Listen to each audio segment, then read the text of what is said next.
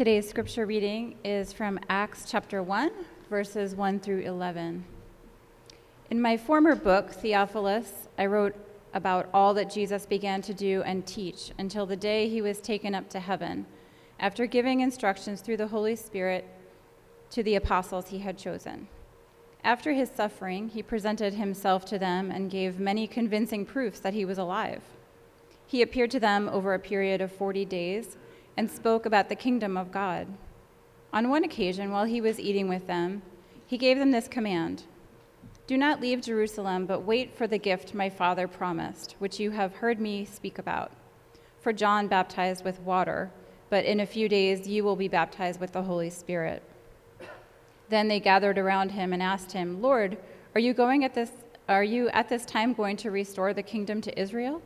He said to them, "It is not for you to know the times or dates the Father has set by his own authority, but you will receive power when the Holy Spirit comes on you, and you will be my witnesses in Jerusalem and in all Judea and Samaria and to the ends of the earth." After he said this, he was taken up before their very eyes, and a cloud hid him from their sight. They were looking intently up into the sky as he was going, when suddenly 2 men dressed in white stood beside them. "Men of Galilee," they said, "why do you stand here looking into the sky? This same Jesus who has been taken from you into heaven will come back in the same way you have seen him go into heaven." This is the word of the Lord. Thanks be to God.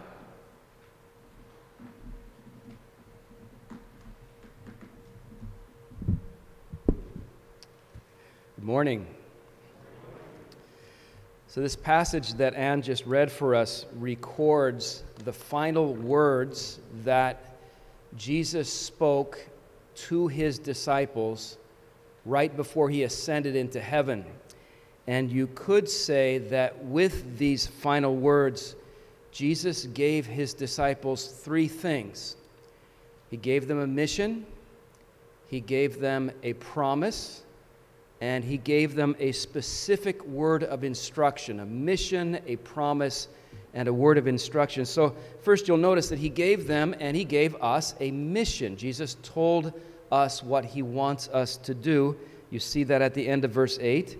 Jesus said, "You will be my witnesses."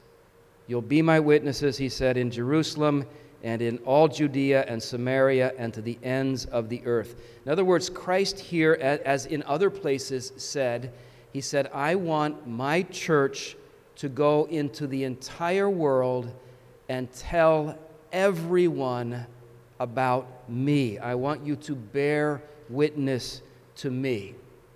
Now, there are different ways that the church can bear witness to Christ, and all of them are important. For example, we can point people to Jesus through our good deeds.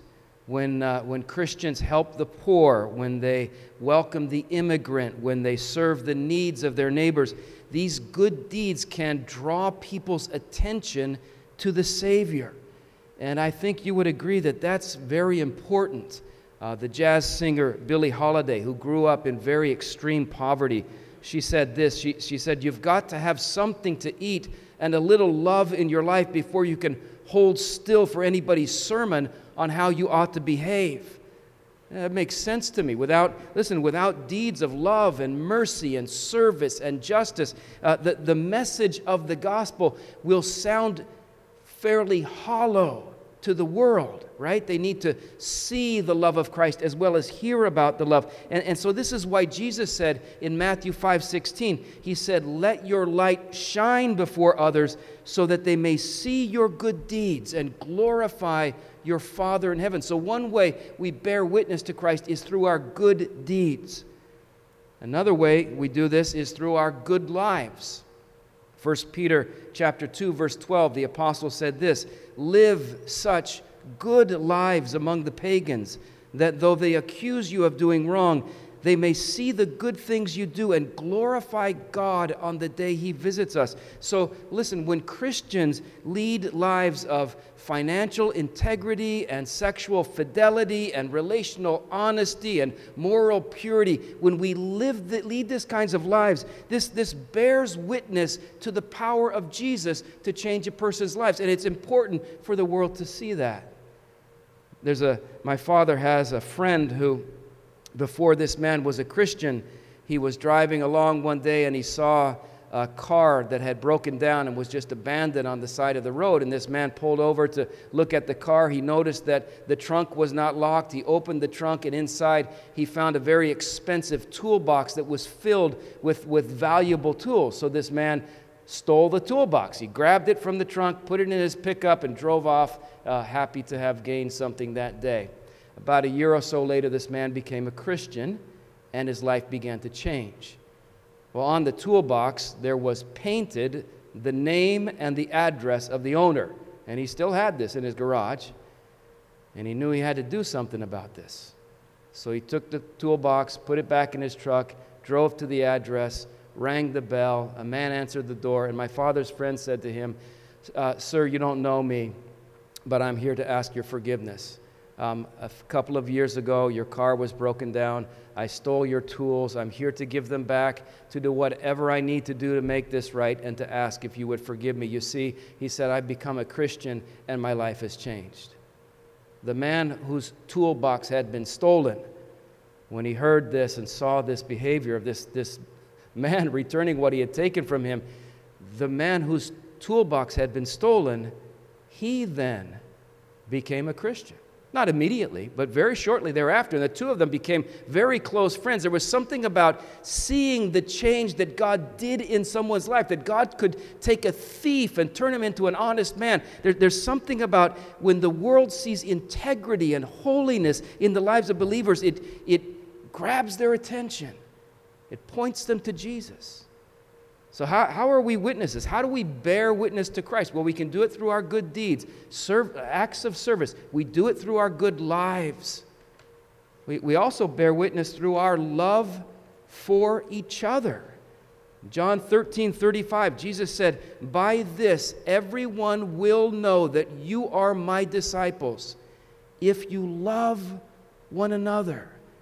Guys, listen, when Christians unite together in sincere love, especially when those Christians come from different ethnic backgrounds or different political parties or maybe different worship traditions, when Christians who differ in various ways unite in love, wow, the world sits up and pays attention.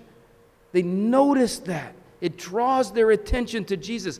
Tertullian, the African theologian who was born in the 2nd century, one of the great apologists of the early church, he said that in his opinion, the greatest proof of the gospel's power is when the world observes the church and says, "See how they love one another.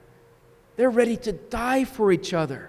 That it grabs the attention of the world and directs them to Jesus. When people who differ in numerous ways love each other because they're united now in Christ. So how do we bear witness to Jesus? Our good deeds, our good lives, our love for each other, and then one more. And by the way, this is without a doubt the most important way. In fact, if we're doing all the other things but we don't bear witness in this way, it won't do any good. We need to bear witness to Christ through our words. Like the mother of a 3-year-old might say to her child, use your words, right? We need to use words to share the message of Christ with people. Romans chapter 10, the Apostle Paul said this, and I think you would agree. This is good news. He said, "Everyone who calls on the name of the Lord," he means the Lord Jesus, "will be saved." Isn't that great? Everyone, without limit, doesn't matter who you are, what you've done, where you've been, anyone and everyone who calls on Jesus in faith will be delivered from sin, adopted into God's family, made heirs of God's kingdom. Everyone who calls on the Lord will be saved. But then the apostle asks a series of rhetorical questions. He says, how can they call on one in whom they've never believed? And how can they believe in one of whom they've never heard? And how can they hear unless someone tells them? What if there's anyone in your life that just needs to be told about Christ? There's an old gospel song by Andre Crouch, and the song is voiced in the words of Jesus, as if Jesus is singing this. Here's how the words go. Tell them, even if they don't believe you, just tell them. Even if they don't receive you, tell them for me. Please tell them for me. Tell them that I love them. Jesus said in Mark 16:15, he said, go into all the world and preach the gospel to all creation. So we are to bear witness. And how? Our good deeds, our good lives, our love for each other, and most of all, our words about Christ. This is the mission that Christ has given to the church. He says, you will be my witnesses.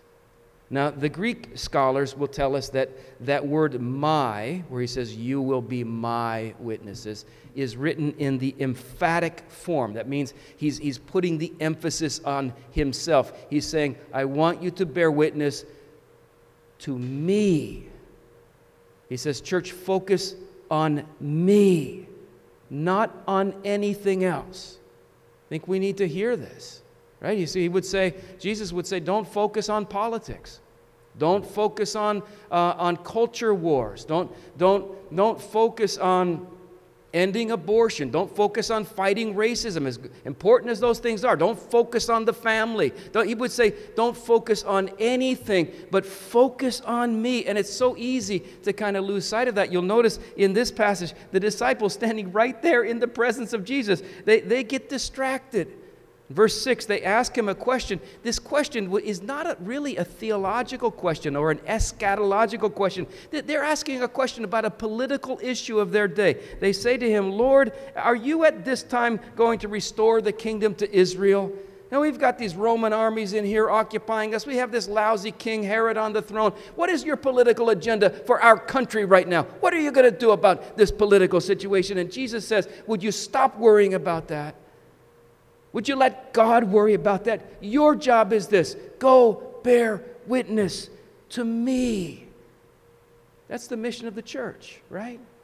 I don't know if you've seen that old show, Mission Impossible, a series of movies on Mission Impossible. Always at the beginning of those movies, the secret agent will receive some kind of apparatus that has a recording, and the recording always says, your mission, should you choose to accept it, is X, Y, or Z. Your mission, should you choose to accept it. Well, guys, bearing witness to Christ, this is our mission, whether we choose to accept it or not. This is what Christ has called us to do. So with his final words, he gave them a mission. Secondly, you'll notice he gave them a promise. You see that in verse 8. This is the promise. He said, you will receive power when the Holy Spirit comes on you, and you will be my witness. Jesus promised that the Holy Spirit would empower the church, empower his people to fulfill their mission. He promised the power of the Spirit. Now, we should notice that the promise of the Holy Spirit, this was not a new idea. This is not something that Jesus just thought of on the spot. This was not an afterthought. God's plan to redeem a people to be his own and to empower them with his Spirit to bring glory to his name, that plan has been around through the ages. It's not a new idea. You'll notice in verse 4, Jesus refers to the Holy Spirit as the gift. The gift I just thought of? No. He calls him the gift the Father promised. He said, my Father has been talking about this for a long time. What did he mean by that? Well, if you've read in the Old Testament, you may have noticed that for centuries through his prophets, God had been telling his people again and again that one day, as a result of the Messiah's work, the Holy Spirit would come to live in us, to empower us in ways that no one had ever really experienced before. Isaiah 44, verse 3, God said this, I will pour water on the thirsty land. Have you ever been thirsty? He said, I will pour water on the thirsty land and streams on the dry ground. I will pour out my Spirit on your offspring and my blessing on your descendants. Ezekiel 36, God said, I will give you a new heart and put a new spirit in you. I will remove from you your heart of stone and give you a heart of flesh, and I will put my Spirit in you and move you to follow my decrees and be careful to keep my laws. Joel chapter 2, another ancient prophecy. God said this. He said, afterward, I will pour out my Spirit on all people, on all kinds of people. Your sons and daughters will prophesy. Your old men will dream dreams. Your young men will see visions. Even on my servants, even on the slaves, he says, both men and women, I will pour out my Spirit in those days. So for centuries, the Father had been promising again and again, I will one day send the Spirit to you. And now Jesus said to his disciples, now the time for the fulfillment of that promise is here. Verse 5, he said, John baptized you with water, but in a few days, you will be baptized with the Spirit. I wonder how the disciples felt when they heard Jesus say, in a few days, you will receive this gift. Man, when I was a kid, when I knew my birthday was just a few days away, I'm going to get a gift, or Christmas is just a few days. I was so excited I couldn't sleep. Was it like that with you? And this is what Christ is saying. This is the promise. You've been waiting for centuries. You've been longing for this. He looks at his disciples and he says, oh, it's just around the corner. Just around the corner. He gives them this mission. He gives them this promise. And then one more thing you'll notice. He gives them a very specific word of instruction. And the instruction that Christ gave to them was this. He said, wait. Wait. Verse 4, on one occasion while he was eating with them, he gave them this command, do not leave Jerusalem, but wait for the gift my Father promised. Now, don't you wonder why did Jesus tell them to wait?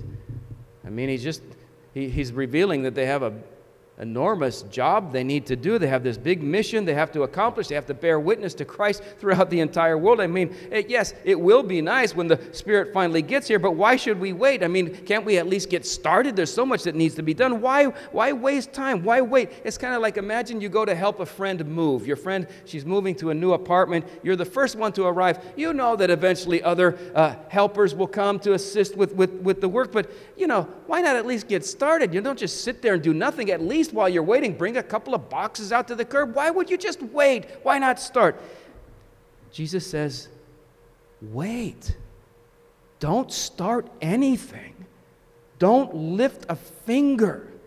Don't do a thing. He says, don't even leave Jerusalem. Wait. Now, why did Jesus tell them to wait? I'll tell you why. Because Jesus knew, listen, without the presence and the power of the Holy Spirit, he knew that they could do nothing at all that would count in the kingdom of God. This is something, it's so easy for us to forget this. Let me speak for myself. It's easy for me to forget this. Is this for you? The work of God cannot be done apart from the power of the Spirit.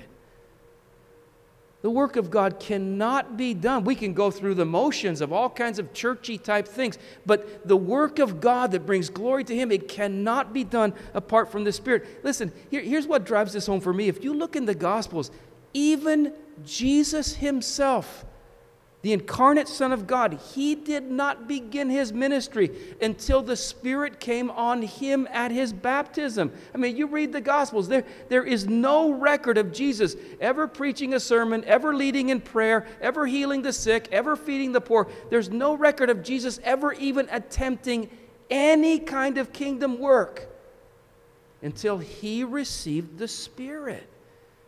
Sometimes we think, well, the reason Jesus did all this great stuff, I mean, he raised the dead and healed the sick and preached with power. The reason he did that is because he's God, It's easy for him because he's God. Listen, he is God, all right? But Jesus did not do the work of his ministry. He did not perform miracles. He did not preach as God.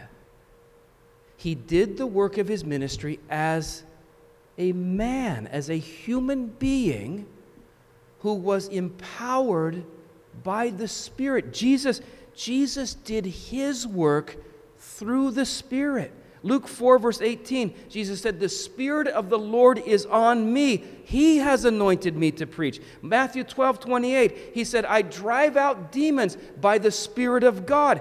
Acts 10, 38 says, God anointed Jesus with the Holy Spirit and with power. He went about doing good and healing all who were oppressed by the devil because God was with him. God the Spirit was with him. So, listen, Jesus did his ministry as a human being, empowered by the Spirit. And here's what intrigues me. In this passage, if I'm reading this right, in this passage, isn't this amazing?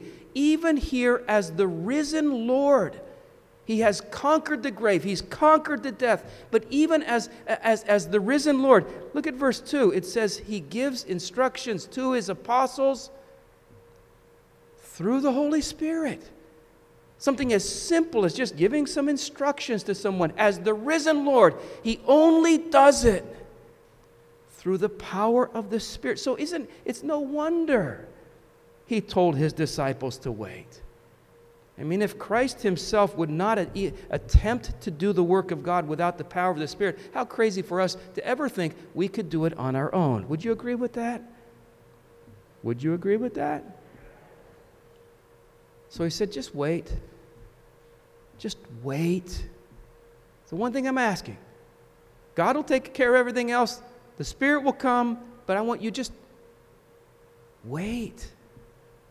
And if you read on, you'll see that they did. They waited. They went back to Jerusalem. They didn't wait, just sitting around or playing video games or just wasting time. They waited in prayer. I think instinctively they understood what Christ meant. When he said wait, he meant go to God in prayer. They gather in prayer until the day of Pentecost. We'll read about this next week when that great initial outpouring of the Spirit came upon the church. They waited.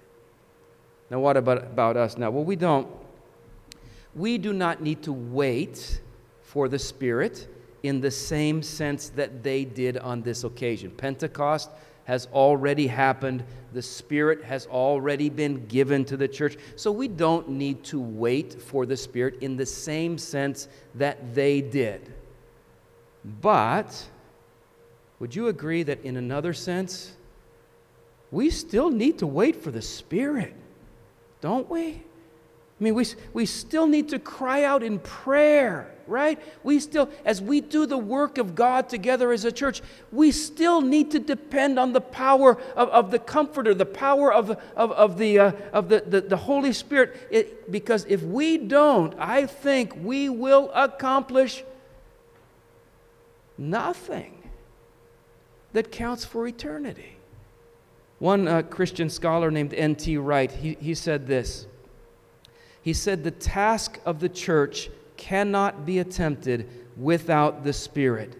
He said, I've sometimes heard Christian people talk as though, having done what he's done in Jesus, God now wants us to do our part by getting on with things under our own steam. He said that is a tragic misunderstanding and leads either to arrogance or to burnout or to both. He went on to say, without God's Spirit, there is nothing we can do that will count for God's kingdom. Without God's Spirit, the church simply can't be the church. So if you think about our setting right here, what God has called us to do in this part of Queens, listen, church, for us to serve the poor around us in ways that are not condescending, in ways that don't strip people of their dignity, in ways that just build people up, for us to serve the poor that way. ACC, listen, we need the Spirit. And for us, as Christian men and women and boys and girls, for us to lead lives of holiness that draw people's attention to Christ, ACC, we need the Spirit, right? And for us to love each other. I mean, sincerely love each other. Because maybe I'm the exception here, but you guys are pretty messed up, you know? I mean, no, I fit that description too. We're all flawed. We are all flawed, and we have very many differences. For us to love each other, really do that as brothers and sisters, we need the Spirit. And for us as a community of faith to communicate the gospel to the world around us in ways that really leads to changed lives, you would agree, we need the Holy Spirit. Now, we don't, as I said, we don't need the Spirit in the sense that we need Him to be given to the church. No, that has happened at Pentecost. But we need Him in the sense that every day we need fresh filling, fresh power, fresh direction, fresh anointing from the Holy Spirit. You need this. I need this. We need this. And I'm convinced, maybe I'm wrong on this, but I am convinced that churches experience the filling, the power of the Holy Spirit only to the extent that they are willing to wait for Him in prayer. A question for us in all of our works of ministry, every community group, every worship service, every endeavor, every ESL class, are we just rushing into it, doing it in our own strength? Or are we going to say, no, we will wait for the Spirit in prayer? An evangelist who spent many years preaching in the continent of Africa once said this, and I don't know the context, but I suspect he had the North American church in mind when he said it. He said this. He said, the less Holy Spirit we have, the more cake and coffee we need to keep the church running. Well, can I just say, guys, we don't need cake and coffee, do we? I mean, don't get me wrong, I love cake and coffee. I'm all in favor of that. But we don't need cake and coffee. We don't need eloquent preaching. We don't need perfect music. We don't need our own building. We don't need a COVID-free world. We don't need those things to accomplish the mission Christ has given us. Everything we need to bear witness to Christ where He's placed us, everything we need has been promised by Jesus to us with these words: you will receive power when the Holy Spirit comes on you. I'd love an amen to that. Thank you. Amen. Can we pray? Father, I want to ask your forgiveness for the many times I have tried to do your work in my own strength or ability, and for the times that we as a church have done that. I pray that you would call us to a deeper dependence on the Holy Spirit than we have known as a congregation. I pray that you will stir within our heart a sense of longing to see you accomplish the mission of Christ through us. And I pray that you will make us aware that we need the Spirit's empowering if we are to do that, that you will humble us before you and call us to seek Him, to seek His filling, to seek His power, to seek a manifest sense of His presence, to seek the Spirit in prayer as a church and as individuals. Pour out in fresh ways the promised Spirit on us. Amen.